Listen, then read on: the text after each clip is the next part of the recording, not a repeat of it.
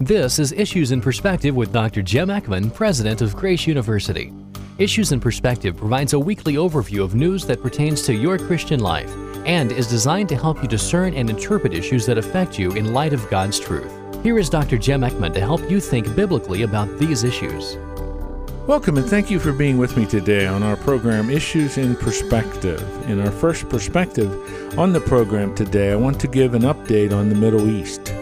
I believe strongly that God desires we keep our focus on the Middle East. No matter what your position on eschatology, the theology or doctrine of end times, the end of history will occur in this region. Of that, there's no doubt. The campaign of Armageddon, for example, will be in the Jezreel Valley of Israel. That campaign will involve all major world powers. So it matters to us what is occurring in this region. I'm not in any way suggesting and trying to set dates. I'm just saying that it is important for us as believers, understanding Scripture, that we keep our eyes on the Middle East.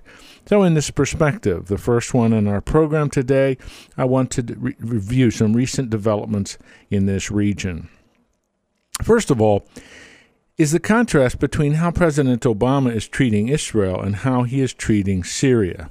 By and large, Obama's response to the so-called Arab Spring that's been sweeping the Arab world, it's been rather timid. No one could argue that he is taking the lead among world leaders in promoting democratic change in the Middle East.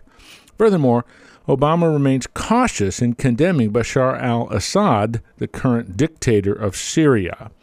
Assad has been using tanks and helicopter gunships against his own people to hold on to power. The slaughter of his own people should have produced a blistering condemnation from the United States government. It has not. This timidity informs even how the United States responds to Syria. But there is one exception to this timidity: Israel. Obama is relentlessly tough on Israel.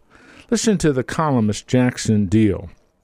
Quote, Obama has spoken in public on Syria just twice since its massacres began over 3 months ago, but he chose to spell out United States terms for Israeli-Palestinian negotiations without the agreement of Israel's prime minister.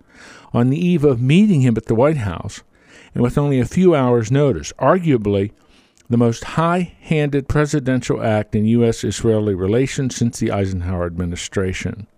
Now, with prodding from the European Union, Obama is attempting to strong-arm Israelis and Palestinians into beginning negotiations on the parameters he has set. The talks must be agreed to this month, says Washington. They must begin by September.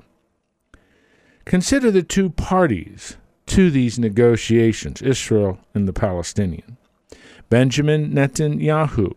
He leads an Israeli right-wing coalition that would collapse should he agree to Obama's terms.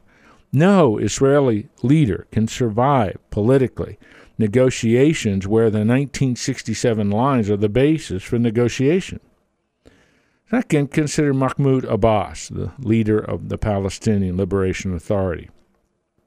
He is 76 years old, planning to retire. Deal writes he has committed himself to spending the next year seeing through reconciliation with the Hamas movement, arranging elections for his successor, and seeking recognition for Palestine at the United Nations. For 2 years, he has refused to negotiate with Netanyahu, whom he despises. Even Yasser Arafat attempted more and was more disposed to the wrenching concessions needed for a deal with Israel.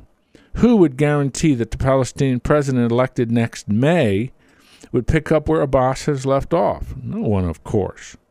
What is astonishing about our current president in the United States is that he is so tough and, in his words, speaks truth to Israel, but has no stomach to speak truth to Syria. Israel is our friend and partner in the Middle East. Engaging the moderate, and these are Obama's words, Assad of Syria, is absolutely fruitless and naive. Such engagement, and I put that in quotation marks, has only produced more terror for the people of Syria. I find all of this quite perplexing, And actually, I'm rather ashamed of our current government because of it. Second, a few thoughts on the Muslim Brotherhood of Egypt. Jeffrey Goldberg, national correspondent for the magazine The Atlantic, writes that the Brotherhood, quote, believes generally in the primacy of Muslim law, in the supremacy of Islam, and in the idea that women and men should play their traditional roles in society.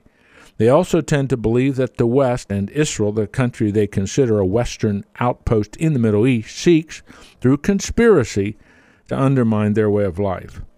Goldberg reports that he had an extensive interview with one of the key leaders of the Egyptian Brotherhood, who absolutely refused to respond to the two most sensitive questions facing him. Would the Brotherhood support a Christian for the Egyptian presidency? Could it support, secondly, a woman? The Brotherhood's 2007 draft party platform, from which the organization is now trying to distance itself, actually, makes clear that a Christian could not serve as the president of Egypt. Furthermore, the creed of the Muslim Brotherhood in Egypt is rather categorical. Quote, Allah is our objective. The Prophet is our leader. Quran is our law. Jihad is our way. Dying in the way of Allah is our highest hope. Close that quote from the creed of the Muslim Brotherhood. Over the last few weeks, news reports have detailed the formation of an offshoot of the Brotherhood of younger Muslims who do not want to restrict women's rights, who resist the integration of Sharia law into Egyptian society as well.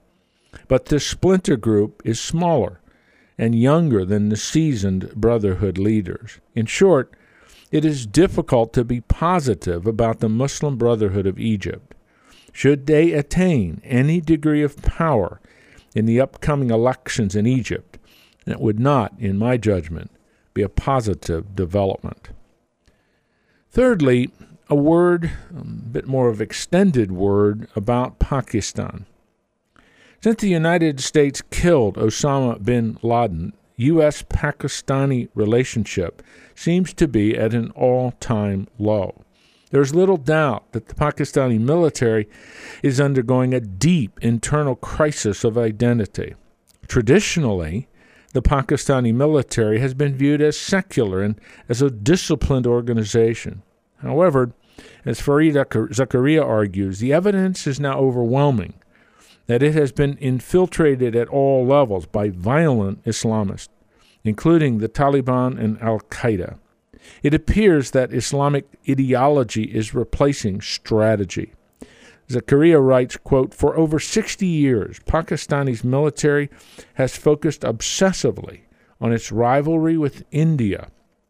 Large elements within that military appear to be switching obsessions, and the United States is replacing India as the organizing principle around which Pakistan's military understands its national security interest.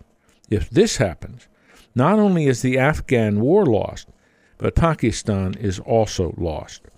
Pakistan is drifting into a strategic black hole. Does it really wish to become an enemy of the United States, currying favor with Islamic militants? Or does it want to join the family of nations and seek to destroy the jihadist militants that are actually destroying Pakistan? Because the United States has poured over $20 billion into Pakistan of late, how these questions are answered is critical to this nation as well. Finally, in this update on the Middle East, I would like to think briefly about Turkey. Since World War II, Turkey has been a reliable ally of the West. It is a member of NATO, and as that, it was on the front line of the Cold War against communism in Europe. But by 2000, Turkey was a feeble nation, both in terms of its regional influence and in terms of its economy. But now, about 10 years later, in 2011, things have changed. Turkey stands absolutely transformed as a nation. Unlike all the other Mediterranean nations, Greece, Spain, Portugal come to mind. Turkey has an economy that is robust, with an investment-grade credit rating, low inflation, and no pressure from the International Monetary Fund, which is pressuring Greece and Spain and Portugal and Italy and the other nations of the southern Mediterranean in terms of Europe. It's now a vocal member, as Turkey, of the G20 club of important economies. Some forecasters predict that during the next decade, Turkey will grow faster than any nation economically except China and India, of course.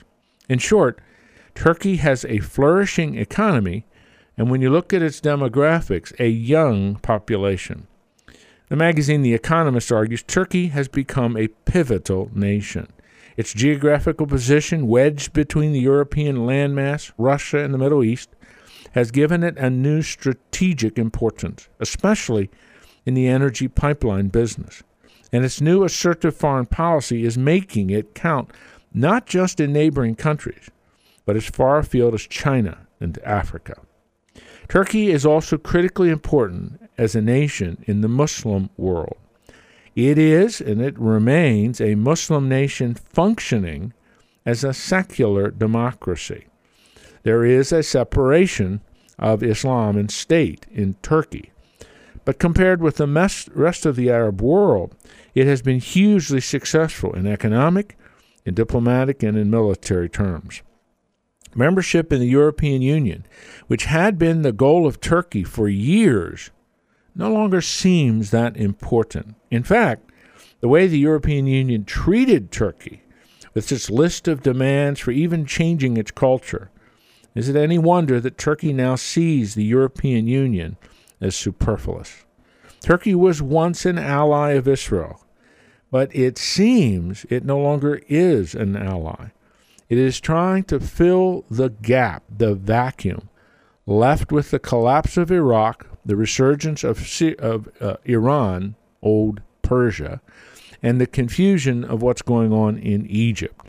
Turkey sees itself again as a key leader in the Muslim world, and its strong, robust economy and its young population gives it some authority and credibility to be a leader. As this perspective has shown, the Middle East is a region in the middle of enormous change. These changes overall, in my judgment, do not bode well for the United States, and they certainly do not bode well for Israel. In our second and final perspective, it will be a lengthy one on the program today, I want to think with you about the fad of reincarnation. In the United States, there is a growing fascination with the belief in reincarnation. In fact, adherence to this belief, a belief in reincarnation, is a part of psychiatric therapy, what is now called hypnotic regression or past lives therapy. Only psychiatrists could come up with labels like that. Now remember that reincarnation is that belief in the transmigration of the soul, that the human soul is reborn into different bodies as it goes through the cycle, if you will, a very cyclical view of things. And the goal of reincarnation ultimately, at least from the Hindu and to a great extent the Buddhist worldview, is to attain nirvana, to break that cycle of reincarnation. Well, what's happened in the West, Europe and the United States particularly, is a melding and molding and shaping and kind of integrating a belief in reincarnation into the worldview of the West. And that's why it's now popular in some part, albeit a very small part, of modern psychiatry. One very famous psychiatrist, his name is Dr. Paul DeBell, believes that he, in a past life, was a caveman, and he talked about that. That his eternal soul also inhabited the body of a Tibetan monk, and that he was, in another life, a conscientious German who refused to betray his Jewish neighbors during the Holocaust. Another well-known psychiatrist, Dr. Brian Weiss, conducts group hypnotherapy sessions in which he takes people through their past lives, all for a fee of $355. Now, as a sidebar, according to the Pew Forum on Religion and Public Life, today over 25% of Americans believe in reincarnation. And it's interesting, in that aggregate of 25%, women are more likely to believe in reincarnation than men, and Democrats are more likely to believe in reincarnation than Republicans. The growing love affair in the United States and Western civilization with the East probably began in 1968, when the Beatles took their infamous pilgrimage to India and spent a significant amount of time with a Hindu guru.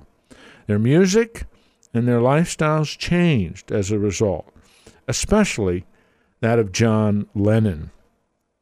How do such hypnotic sessions or past lives therapy work?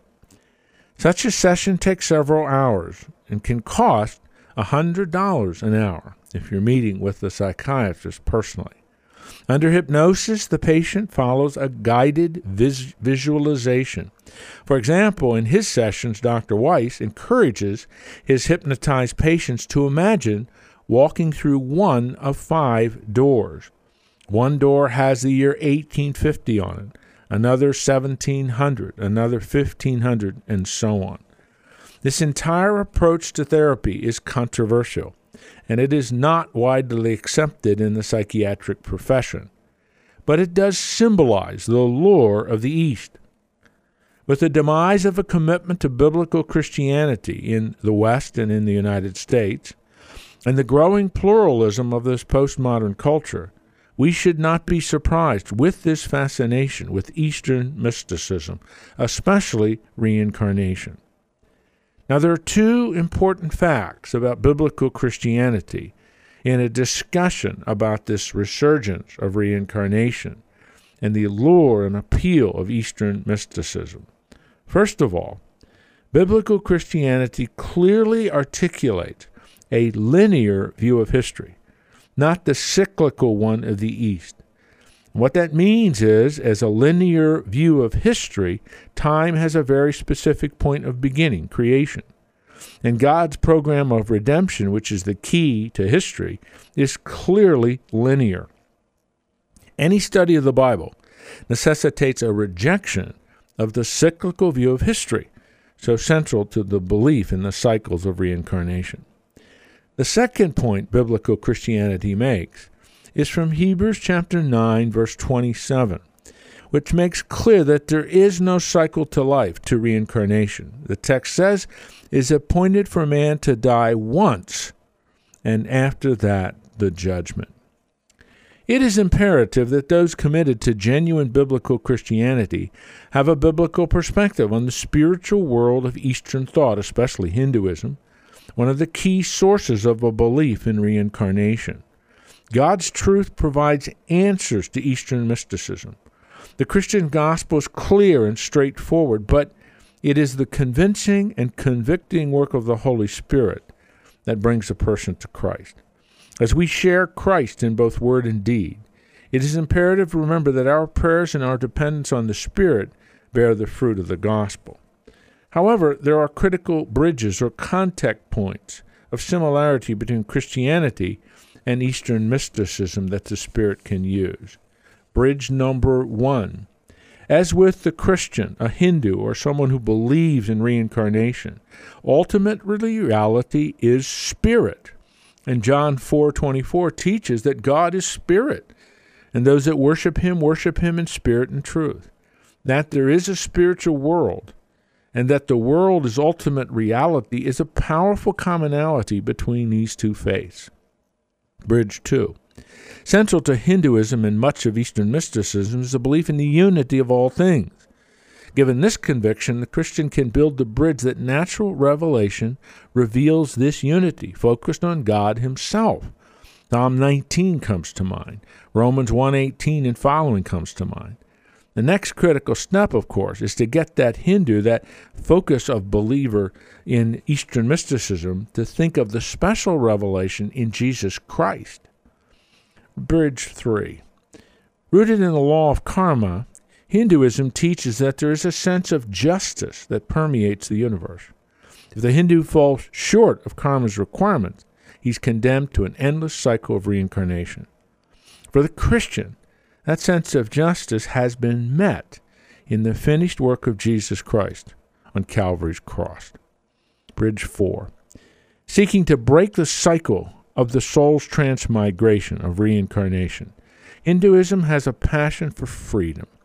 For Christianity, Jesus provides that longing for freedom. Faith in him provides the freedom from sin and its bondage. And of course, John 8 teaches that. Bridge 5. Hinduism teaches and respects the significant cost that there is to the religious life. The typical Hindu honors and defers to the devout, the holy, and the ascetic leaders of their faith, for they are close to breaking the law of karma and gaining the freedom from reincarnation.